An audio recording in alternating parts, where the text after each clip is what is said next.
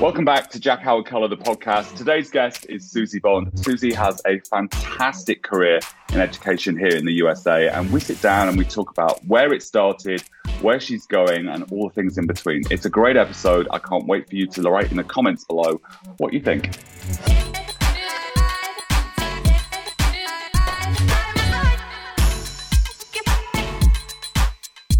Welcome back to Jack Howard Colour, the podcast. I am really excited today. My guest is Susie Bond. Susie and I go back quite a bit, actually, which is really interesting. And we both work together now for L'Oreal Professional USA.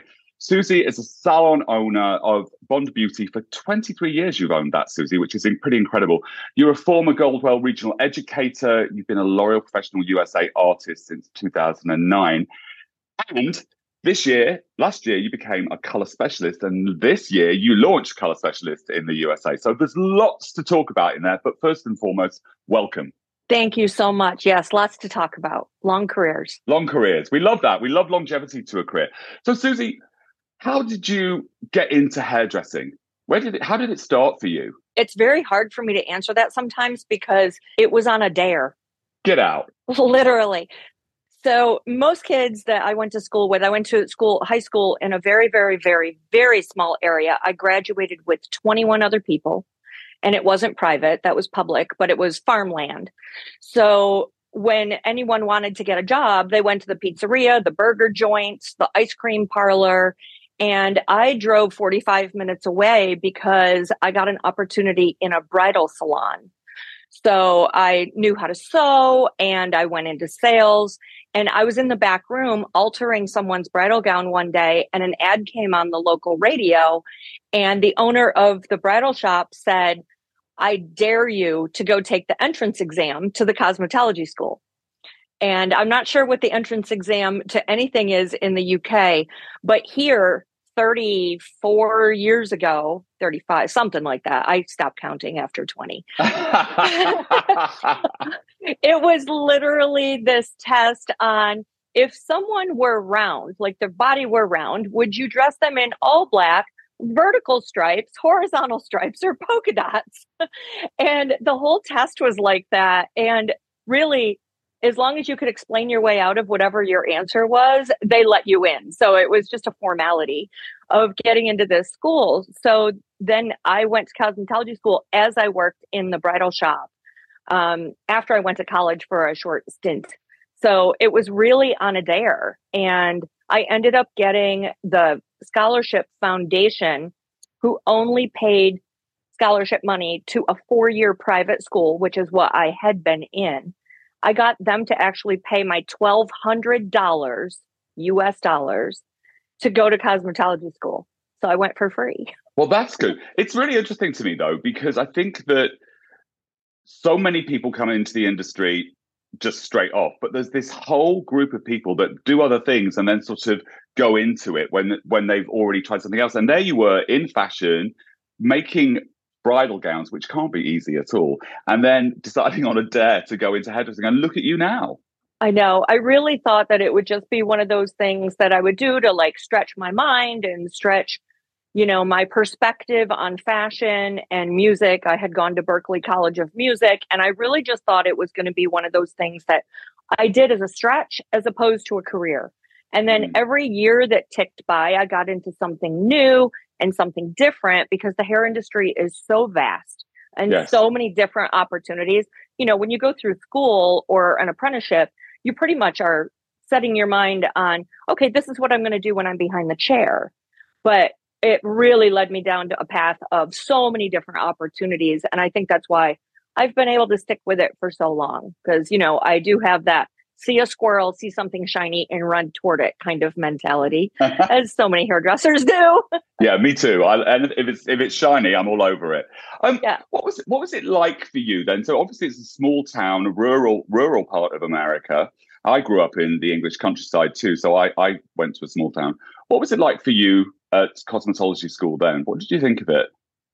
It was really a place where you built friendships more than learned about the hair. Not that I didn't learn about hair and skin and all of that, because I'm shocked at how much I do remember from that, especially as I was going through some of my most recent trainings, I was Yeah. really shocked that I remembered all of those things from that long ago, but I didn't really look at it. I wasn't really one of those people who was nervous to go on the floor and work on clients because I was like, look, I'm in school. Like I just have always had this thought process about school that it is a place where you can make mistakes because that's the only time in your life when you're like, well, I'm stupid. I don't know anything. That's why I'm here. So I can make all these mistakes. So I just really had a fun time. It's one of my biggest concerns about our industry that there seem to be so many people that are frightened, even in classrooms, of making mistakes. And of course, the real growth and the real learn is actually from those mistakes, right? If you can look at it and say, well, where did I go wrong?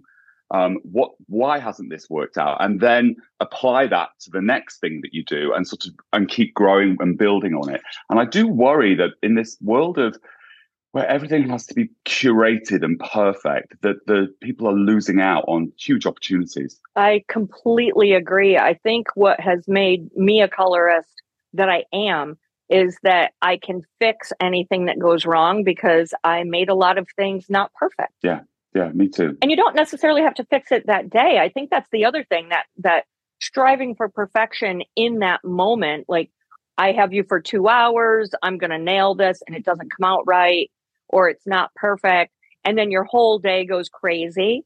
Those little tiny nuances that aren't necessarily perfections could be a discovery as well. A great way to look at it. And if you think about it, as we talk about this, I always kind of say to a new client, this is the canvas that I've got. It's not a clean canvas. It's like a painting from someone else. And I can mask, I can neutralize, I can subdue, but underneath all of that is somebody else's work. And we have to spend some time together to get you to where I want it to be. And it's not easy being a colorist. It's not. And then, you've got the converse of that, of the new person who finds you because one of your friends or students or relatives or someone recommends them when they move to where you are. And they just like bring you the piece of paper and they're like, here, can you just put my retouch on and I'm good? And I'm like, well, are you sure you don't want this opportunity to alter, change, update, really let me get my hand? Like, why are you paying me all this money to follow someone else's formula, which I'm grateful for, by the way. I love getting that other formula just so that I can have some type of history of what has happened on this hair, right? Yeah. So I'm very, very grateful for that. And I consider it a gift. And I'm okay with following it on that first appointment. But I also want to talk about, like, what are the what ifs? Like, what if you could have anything you want? Why are you just pigeonholing yourself into this one thing? Why are you coming to me? There's a lot of people who don't charge as much as I do, who can follow a great formula, and I can point them out to you. Like, it's just, for me, it's boring, like I just really want that opportunity to have that conversation and maybe do exactly the same thing or give them a slight upgrade. Yeah. I very much, if somebody comes in with a formula, I'm like, okay, you're happy with this at the moment. I'm happy to go with it. But these are the things that I think that we could do. And it's sort of a difficult one, isn't it? Because I think when a person comes to you, generally, if they've moved into the area, that they're nervous. And so it's a hard one to navigate, but it's like, we don't need to slap the same color on, right? We are creatives. We want to produce a beautiful piece of work. Absolutely. And going through Color Specialist, I want to fix what isn't quite perfect. That quite perfect a lot of times is the durability. And I'm like, well, I can kind of help you out with that, if you let me do my thing. We're going to get into Color Specialist. We're really going to get into Color Specialist. So you finished beauty school, as they call it in the US. So you finished cosmetology school. What do you do then? So where did you go? Well, the opportunity in larger areas that are not rural, more of urban areas, is to go into an apprenticeship where you continue to learn and gradually build your skill set. However, I was from a very rural area, so I ended up going into a salon that was near the school, and it was a chair rental right away because it was just such a rural area. No one was really employing. But the great thing is that the people who worked there wanted to help me. And I know a lot of places still work like that in the US, where you can get mentorship even though you're renting a chair. And it's rare, but it's possible. So I had the salon owner who was young and fun. And then she had this great stylist who was a barber from Puerto Rico. And Nelson, he was amazing. And he gave me my skills on, running the clippers and scissors over comb. Like, he really mentored me on that. And that is actually where I was plucked to do a little bit of education by the sales consultant who was servicing our salon, which was really funny. So super young, I accidentally got into that. Super young, right? So straight out going independent, which I think out of beauty school always makes me feel nervous, but fortunate enough to have people around that wanted to mentor you. And mentorship obviously is something that runs through your career, either getting mentorship or, and very much so now, of being a mentor. So what was the first education gig like then? You must have been super young. What was it? How old was I? Was I 21 yet?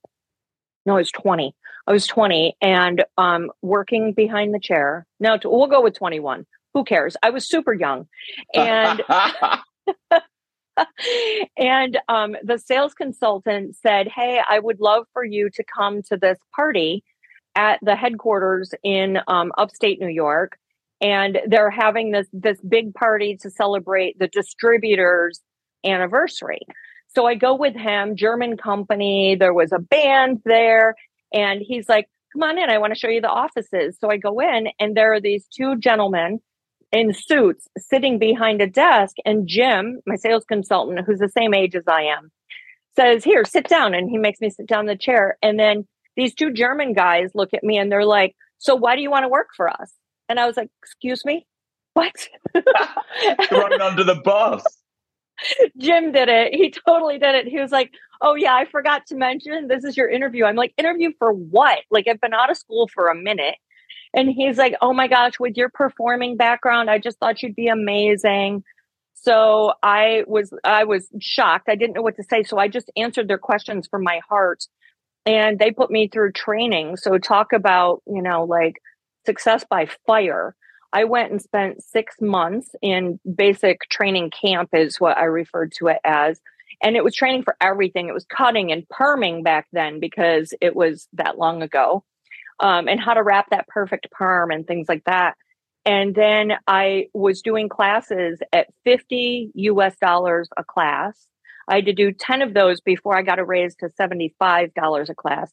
And there were times when I would drive 6 hours one way to get to the class and they weren't paying for hotels. So then I'd teach like a 4 to 6 hour class and I'd drive all the way home. And keep in mind, this is upstate New York, the Adirondack Mountains, snow coming from every direction. And my parents were so worried about me all the time. And we didn't have cell phones back then. And No. if we did, they didn't work, So it was quite an experience, quite a growth experience. And then one of the artists who was actually from the UK, who was on a big stage in Niagara Falls, probably about 8 to 10 months into me doing that, was sick. And so I went on stage with Jonathan Webb, which I think he's still around. And I was just in awe. So he was the designer and I was just supposed to be like supporting with color. Can I just say that's how it was? It is. Because color was the support. It wasn't the key. It wasn't the most important thing. No. And they were like, "Don't worry about it. Basically go out there and look cute and color some hair. He won't even talk to you." But I was mic'd up. And I had done preparations with him the whole day before. So we got to know each other a little bit, just kind of joking around. He was my age. He was maybe 2 years older. He and his family, whole family full of hairdressers. Talk about pressure. His dad was there. They owned like schools in the UK. And then they opened one in Rochester, New York. And just a ton of pressure. But they're like, "Don't worry, he won't even talk to you." Well, since we had been all chit-chatty the day before, he immediately starts asking me questions and, "What are you doing?" So from then on, they paid me the big bucks and I worked the larger stages because they couldn't believe I could hold my own. And I was like, "Don't you guys remember I came from a performing background?" But I was nervous as can be. So I'm super thankful for Jonathan because he made it very conversational.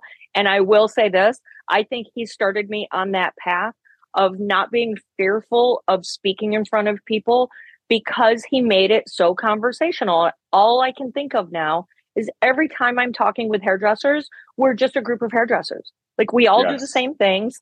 And it's just this, we learn from each other. We don't have to worry about, who's better than who. No one's better than anyone.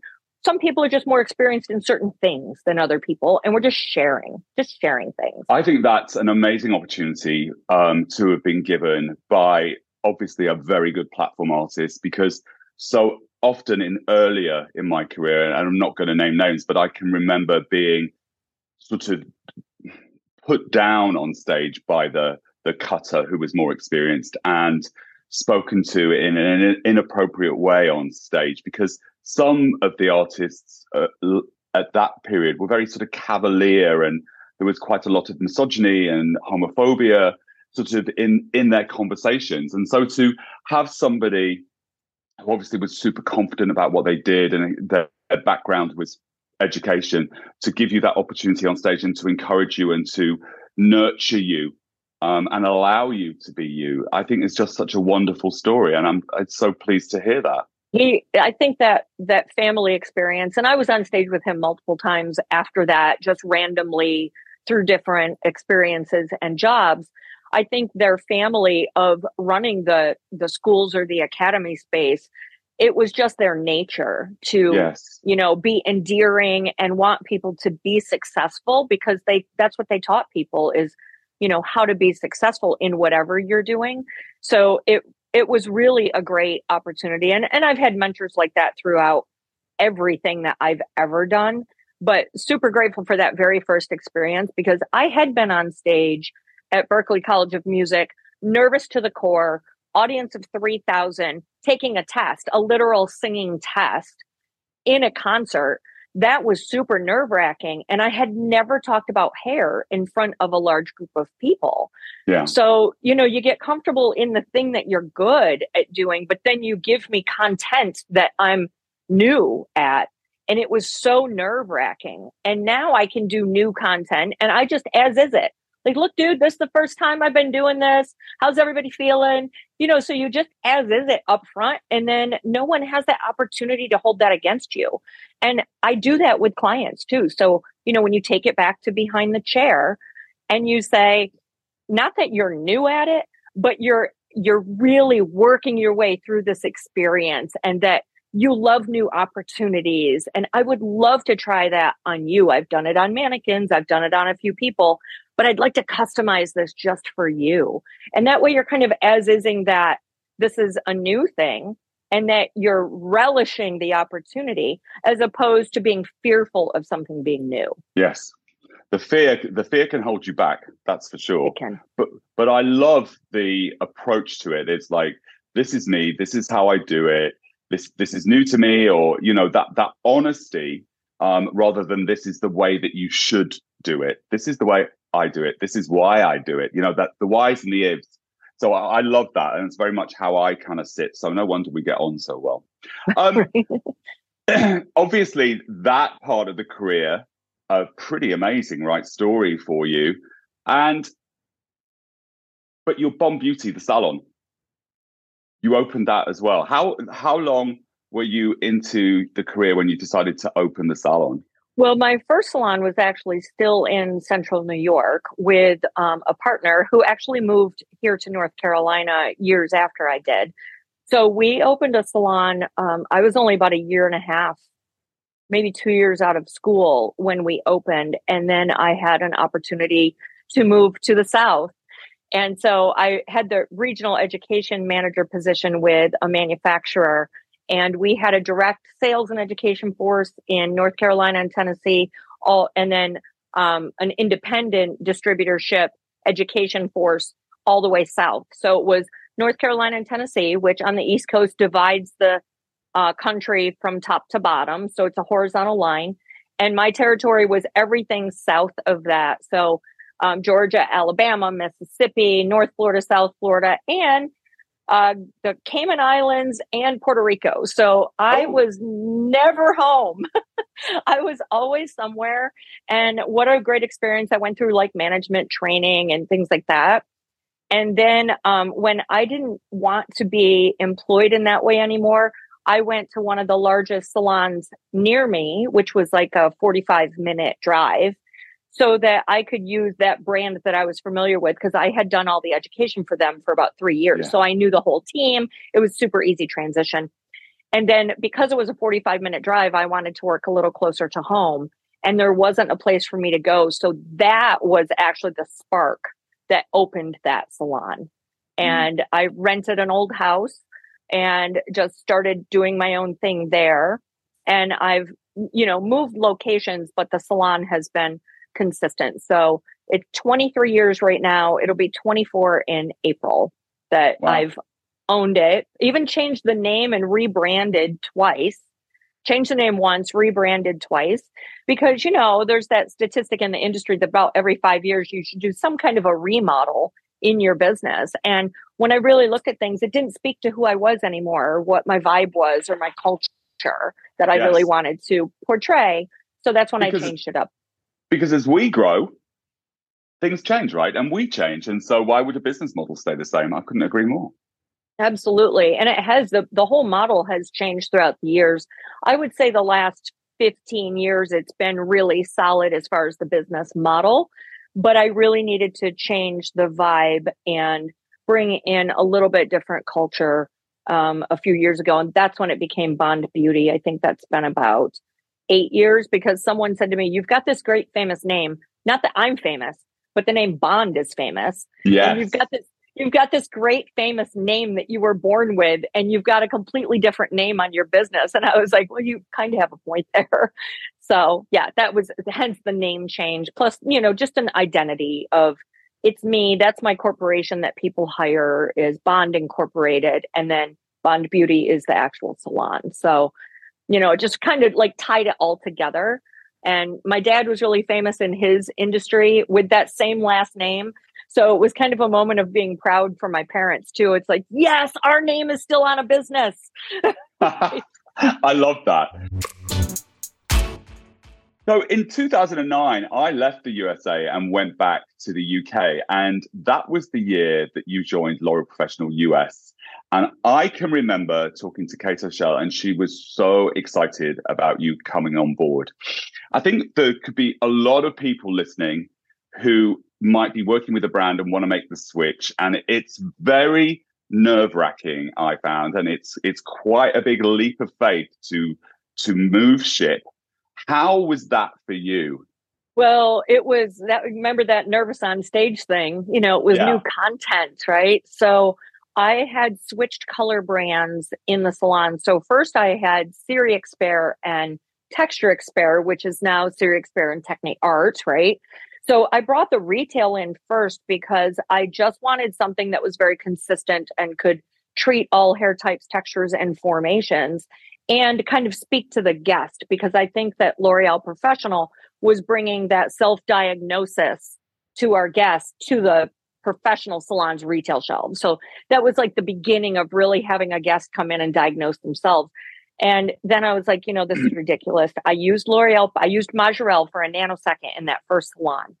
And I was like, I know it's a great brand. Let's be consistent. Let's carry the entire brand through.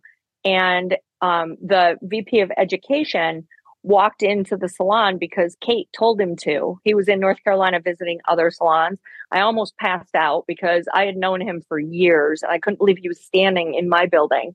He's like, "I'd really like you to come to this training that we do every year in Atlanta. It's a 4-hour drive. We'll pay for your hotel room.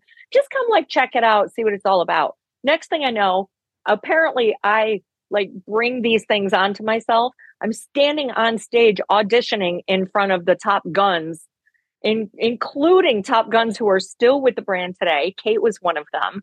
It was Andrew Bartfield. Andrew, God bless Andrew, right? I know. And Andrew's the one that walked into my salon. Yeah.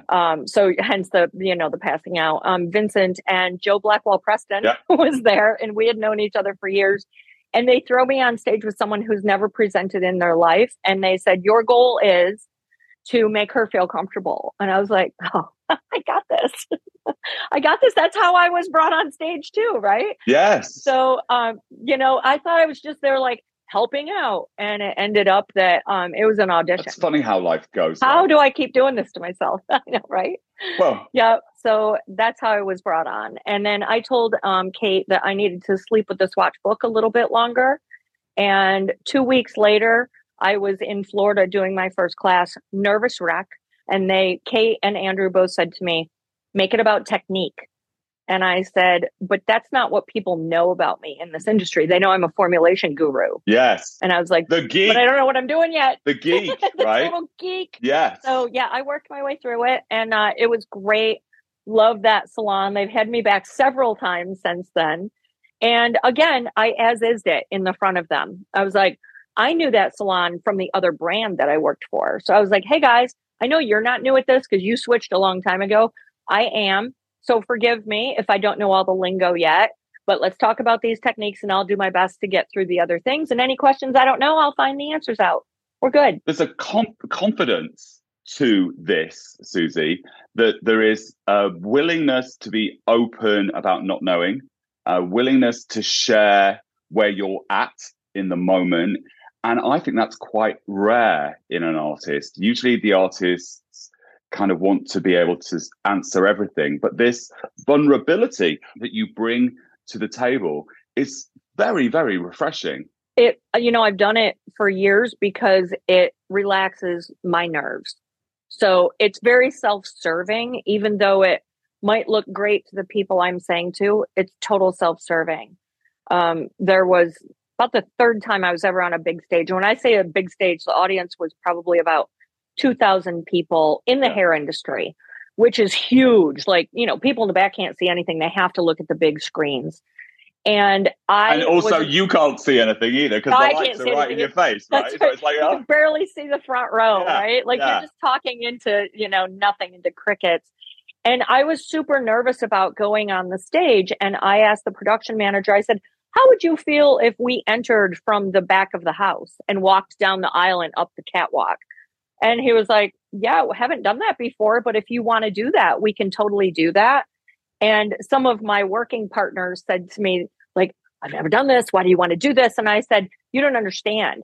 We literally will be standing right next to people all the way up the aisle so that we are part of them. And by the time we get on stage, we can say we saw some faces. Because to your point, Jack, you can't see anything when you're on a stage that big. So I've always treated my experiences as, I don't like to be just thrown out there and introduced without maybe meeting and greeting at the door. Like I can do that.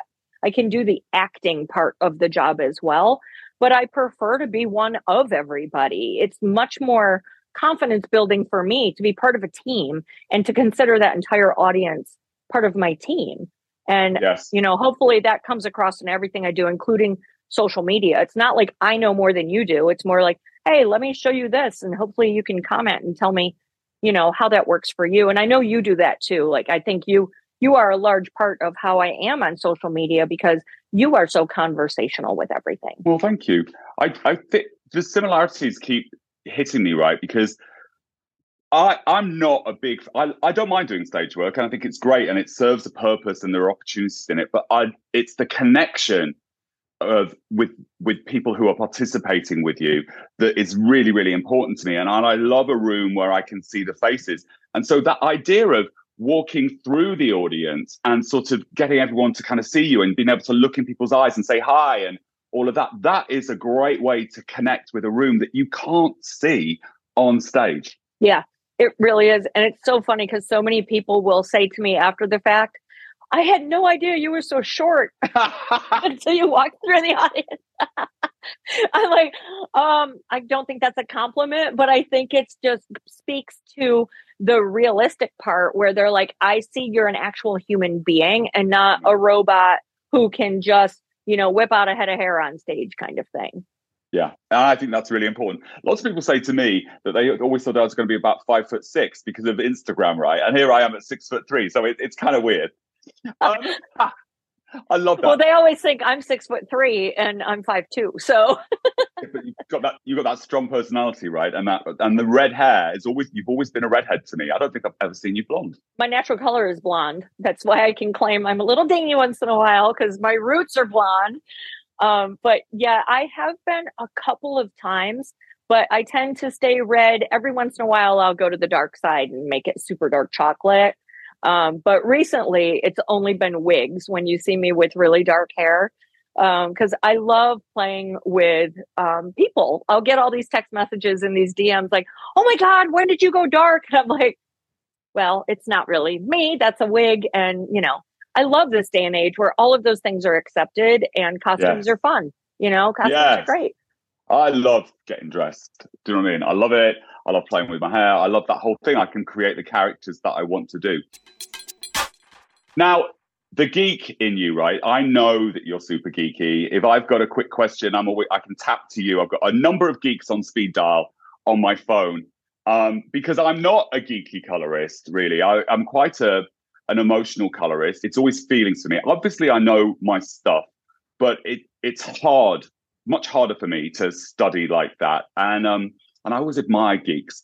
But your geekdom has gone to a whole new level, right?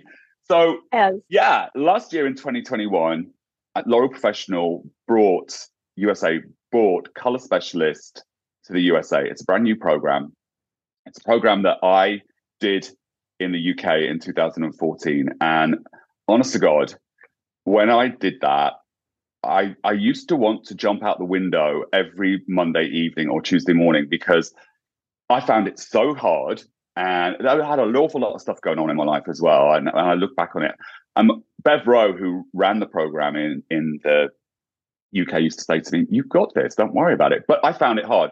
But right? And I went to it with Americanized. So I had all these American things. Like I do a permanent hair color and a gloss on the mid shafts and ends, right? And then suddenly in this program, I was being told to do it totally different. I'm like, I can't get my head around this. What was it like? First of all, when they offered it, were you like, yeah, I want to do this? What did that feel like? Were you excited? So it's like a three-part question. Funny. And then what was it like in the classroom when Ruby and the guys are bringing it and Charlotte are bringing it to you and you're just like, tell me, spill the beans. Yeah. Okay. So the tea runs deep. So I got a phone call. It totally runs deep. I've received a phone call. Whenever you work for a manufacturer and the vice president of anything dials your cell phone, you pick it up. It doesn't matter what you're doing. You could be in the middle of the shower. You could be like having color all over you with the most famous client on the planet. And you're like, excuse me 1 minute, I have to take this phone call.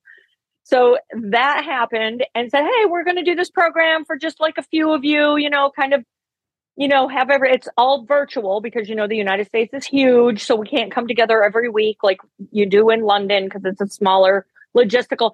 So for us, it's a logistical nightmare. So some of it had to be done virtually. And we're going to give this a shot. We'd really love for you to go through it. The intention was to get to the other side, not for me to teach it or anything like that. It was just like, enjoy the program. And I was like, yeah. And when they told me how much money it normally costs and how long it takes, I was like, okay. And I had some issues with the schedule and they're like, nope, you just have to do this full on. I was like, okay, whatever. So one thing that, I don't know if you know this about me or not, Jack, but 4 years ago, I finished my college degree in business. And it was all virtual, like everything was online. So I really had this virtual learning thing on. So I was like, oh, this is nothing. I mean, I know hair color, so I can literally probably be like painting my nails while mistake number one. Death by fire, that's me. Like, let's get in there. So I'm like, oh, I could probably like book appointments, return emails, paint my nails while I'm just listening to this. Oh no, what a wake-up call. And I'm in the US where we can put all the things on the hair at the same time. Like it's totally legal and nobody yells at us about it. Yeah. We can do all the different colors at the same time, different brands, not brands outside of L'Oreal, but all of our things inside of the brand. And they kept saying, no, we're talking Majorelle. We're only talking Majorelle. And then what would you do to the mid lengths and ends? Wrong. We're all wrong. Everybody's wrong. Don't do it that way. Do it this way. Yeah. And I was like, okay, all right. So this is what I have to wrap my head around. You have to get to the other side. Put everything you know in a box, hold it near and dear to your heart because you know it for a reason, and focus. They're telling you to do it like this. you're going to pass the quiz and you're going to do it correctly. And then you're going to do whatever you want when you're done with this class. And that was my other mistake. That's how you started, right? That's how I started. I'm like, I'm going to play your game your way, and I'm going to do what I want. And then I would stand behind the chair and I'd have these voices in my head. You know, I've got Victoria in there and I've got Ruby in there and I've got Charlotte in there. And they're like, no, you're supposed to do it this way. You're supposed to do it this way. And I was like, all right, fine. I'll try it your way. Just this one time, I'll do it your way. And all of the lights went off. My client was over the moon. I couldn't believe it made such a big difference. And now, of course, I do a combination of both because it is okay to put those, you know, the Majorelle and the Dialyte on the ends. However, the science behind it and the theory behind it is such a larger mountain than it was before. And I feel like I'm standing on top of the mountain, not halfway up the mountain. Yeah, very much so, right? There's this, for me, I didn't have the common sense to say, what you know, put it in a box, right? I'm like, okay, kind of thing. And, but at the end of it, when you come out of it, obviously there are things that you do commercially for, you know, whatever you need to do commercially. And then there are the technical pieces of it that have stood me in good stead all the way through. I mean, DOP, distribution of pigment, guys, was a massive one for me, you know, and it was like, why am I struggling to get the lift in this, say? And I'm like, oh, that's why. That makes perfect sense to me. You know, there are all these brilliant nuggets and workarounds and all to get that perfect color. And here's the best part for me. When people ask me to describe this program, it's very hard to put it in a few short words, but here's the thing. When you're done with this program, you can nail it on the first appointment instead of waiting for those realizations and those ahas and, oh, her hair didn't lift. Now I have to make a judgment call and I have to change my formulation. I can actually foresee it because I can recognize that distribution of pigment on the front end. So I can nail it the first time, get the durability, get the target color without compromising the hair and without compromising what she wants. You know, so all those folks who are out there thinking, well, you know, is that, you know, 9-point whatever going to tone that blonde that didn't get all the way to that pale yellow? Well, if you knew more about the science of the hair, which is what fascinates me so much, you would know that on the front end that you should have upped your product's capabilities and you could have possibly gotten her there. Or worst case scenario, you can tell her hair won't get there before you even get started. Yes. And you can be really, really clear in yourself about what you're saying, right? Because you own it. Yeah, I love that. Absolutely. I love what that gives you. So you get yourself through the course and you get through it. And I know that Victoria and Ruby and Charlotte, I mean, I love them to death. They're fantastic. And you get through it. Did you know that you were going to be part of the team that were bringing it to the USA? Not right away. You know, we were all teachers, so it was some full-time education people. It was some of the artist team and then some of our management team. So, I mean, the writing was on the wall that it was eventually going to happen, but I didn't think it would be this quickly because of the logistical situation. You know, like, you know, so in the UK, you have 15 visits to London every week. We're like, well, we have an academy in New York and one in LA now. How in the world could people afford to do this? So I knew some of it was going to be virtual, but I had no idea. Even in the UK, it was hard. I lived in London, so it was easy for me to get to the academy. But for a lot of people, they had to come up the night before, and it's a commitment, right? To do the program itself is an actual commitment, a massive commitment. And of course, it's so well established in the UK that people are desperate to get on it because it's an elite group of people that come through that program. Yeah, we just had 19 graduate on this first one. Yes, so this year has been the first year. And the very first year. Yeah. So much excitement about it. It's such a commitment. But it's a commitment to elevate your career to a level that you would never be able to elevate it to in the time that it takes you to go through this course. So, that's the thing. Like, the only way that you would ever know this information literally is to take the course. You're not just going to happen upon it. It's not going to be, a 10-minute Instagram class. You have to enroll in this course. This is like taking a college certification course. But I always look at it as my color degree, right? I call it my color degree. Yeah. It absolutely is. And it's part in person. So you do have some travel expenses. You have the expense of actually paying for the class. And then the really big expense that I think everyone who just went through it was the time. So doing the homework, studying, you actually have to pass tests. And really, it's not a point to be nervous about passing the test or even taking the tests and the exams and the quizzes. It's more about getting through that experience so that you can evaluate, am I getting it? Do I need extra help? Yes. So it really is. The help is there as well, right? 100%. 100%. I'm on speed dial of most everybody. Yes. Do a group WhatsApp for everyone? Was everyone on a group WhatsApp so they could kind of like, They decided that they would do a Facebook group. Oh, cool. Which was great. However you need it, right? I think you're right. They had a group like WhatsApp or text as well without the facilitators. And then we were on the Facebook thing where they could tag us and ask us for clarification on things if like all 19 people were super confused on something. And then we would just say, great, we'll review that when we're in our class again this week. So that was really great. And how many weeks is it over?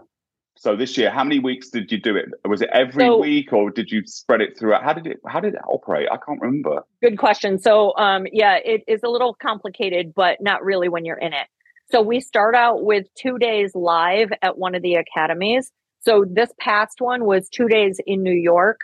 And then we end it with 2 days in LA. That's being reversed this year just for, logistical what's available. So we start at the Pro Lab the end of February.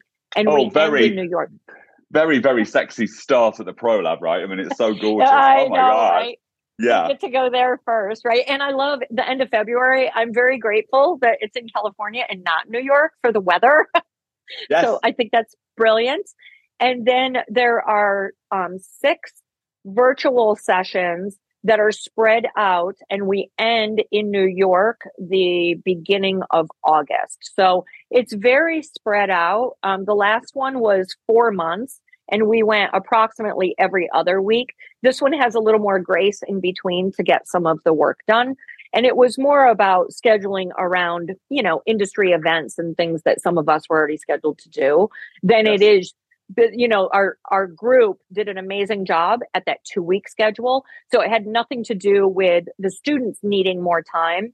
It was more about what logistically fit into the schedule of the brand so that this next round of people get a little more time in between. I hope that they use it wisely and they don't wait and cram the night before because it is a lot of work. Okay, let me ask you. Did you cram the night before or because the recommendation for me in the UK was that every morning get up an hour early and do a little bit and then you're not swamped on the Sunday before the Monday. Guess what I did? The Sunday before the Monday. I was the Sunday before the Monday. I'd spend all day at the dining room table and I'd just be like, oh my God, what am I doing? Next week I'll do it better. And of course, I'm just not like that. And so I had to get on with it. What did you do? I did a combination of both. So we broke off into some little mini study groups because we have so many time zones in the US. We would do study groups by not only by time zone, but by who was up early. So, like if we were up super early, we did just the East Coast kind of thing. And then we would get on either like Friday, Saturday, or Sunday with like individual little groups. We would like set up a Zoom and get on with like 3 people or whatever and try to like iron some things out. So it really does help with the study groups. And I tried to do stuff in between, but they're just sometimes my days are 14 hours long already. So I don't have an extra minute. So and of course I'm teaching on the weekend. So it's not like I have my Sundays free. A lot of times I'm traveling, prepping, whatever. So it's one of those things where I would sneak it in whenever I could. So I had a combination of cram sessions and late night stay up. I'd be up until like 4 o'clock in the morning on a Thursday just to get it done before that Monday. And remember when we were in London this year, and of course I was presenting to the color specialist, and I'm like, oh my God, do you remember? And the whole room laughed because everybody goes through this emotional journey on it. Totally. And it wasn't just me. It was like, it was the whole room. And the whole room of 22 years of graduates. It wasn't just people who went through it with you or with me. It was 22 years of people who were like, oh my God, it's the vibe and that journey is the same no matter when you go through it. You have these really incredible highs and incredible lows, and hopefully we all like live in the middle. Absolutely. And I always found, and I know that I've certainly seen that on Instagram with you and the team, that there are always people there while you're on that are helping you and supporting you. You're not isolated on it. There's a phone call away to kind of get you through that difficult moment, because studying isn't easy and you have to apply yourself, and you have to do the work to get through it. But I thought it was well worth it. Yeah, and some of the friendships that have come out of that were absolutely amazing. And I couldn't believe how tight everyone was, considering that 6 of those classes were virtual. Yes. They were super, super tight and helping each other. And, I wouldn't be shocked that the next person that gets married has a bunch of color specialists as guests, that they would not have known if they didn't go through this experience together. How many of us are there now in the USA? Now, obviously, I'm a foreign one because I got it in England, but I still count myself as an American one. So I'm one. How many are there now? I think you would be number 26. So there's the small group of us that went through it who are now facilitating it.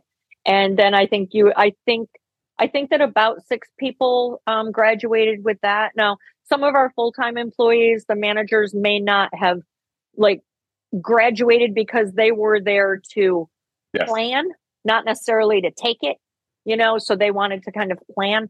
So, and of course, Darren's here and he is UK as well. So I guess 27, if you count Darren, I think that's what our number is. Right? Yeah. The VP of Education. Since he's the one that let us do this and brought it to the country, I think we should probably I love count the fact him. He's actually a hairdresser and still practices. I think that's brilliant. Susie, so for next year, how many times are we running color specialists? Are you and the team running color specialists twice, or is it once, or how many opportunities are there? Right now, we just have this one course on the menu. There could be another one added, but it is a logistical challenge. So right now we just have the one. There could be another one added. I don't think we're ever going to have a ton of them because it's such an exclusive class. Like you really need to be ready for it. So I'm going to throw this in there just so that we can say that I said it. In preparation for color specialist, I personally highly recommend that you are experienced in L'Oreal Professionnel color behind the chair, that you do color on a regular basis and maybe not have retired and just become a salon owner, because you want to really be practicing to learn. And having gone through color ambassador in the US and color certification in the US will set you up for the best success. It's not required, yet I highly recommend it. And there are people who can bypass that recommendation because, maybe they are facilitators already, or maybe they have a different experience that gives them the same lessons. However, that really is the best path to go through ambassador certification and then color specialist, and to not rush it. Like, it's okay. I didn't take color specialist until my 32nd year in the industry. So it's not something that if you don't do it this time, it's going to go away. It's here to stay. It's been around for 22 years. There are only a little over 2,000 color specialists in the world right at the moment. Yes. So it's okay. Take your time, enjoy your journey, and put this on your list of things to do. And if you feel you're ready right now, hurry up because there are only 20 seats. I love it. And I just want to say that case study hell, really sets you up for those busy days when you're like, I can't think, and you do the case study, and it's like, oh my God, all that information you just put down on a piece of paper, and it's like, boom, simple. Case studies, killers, but absolutely so worthwhile. Yes, absolutely. And I got to be the ringleader of the case studies on this past facilitation. So let me tell you, did I not learn this program inside out, upside down, backwards, forwards? I cried about it. I was like, I've had enough of this. I'm like, no, you can do this. It's just math. I can do math. I know how to basic hairdresser math. Listen, if you can add your tips up at the end of the day, you can do math, right? Absolutely. Absolutely. Susie, thank you so much for coming on. I just wanted to say on a personal note, I love your glasses, by the way. They're fantastic. Thank you. They are my old person glasses. I have contacts on behind these. No, I think they're gorgeous. I love the shape of them and the color of them as well. Thank you for coming on today and sharing your story with us, and also sharing where you're going now with this whole color specialist thing, which is a super exciting program. Again, thanks so much. I can't wait to see what you do next, because I think you're the kind of person that's just going to keep pushing and doing and going. And I love that about you. I think I'll be inducted by fire again, but I'll put it out into the universe that I'd like to develop the next part of Color Specialist with a team of people. Oh, all right. Right? We need a follow-up plan, right? You got to put it out there. Got to put it out there. Thanks so much for joining us today, Susie. Thank you for having me. So I hope you enjoyed this podcast as much as I did making it for you. Don't forget to subscribe on your channel that you download your podcasts from. iTunes is my favourite, but I know there are others out there. And also, if you want to follow me on stories on Instagram, it's Jack Howard Color, COLOR, the American way, not the English way. And on Facebook, it's Jack Howard Color, COLOR. And my website is www.jackhowardcolor, COLOR.com.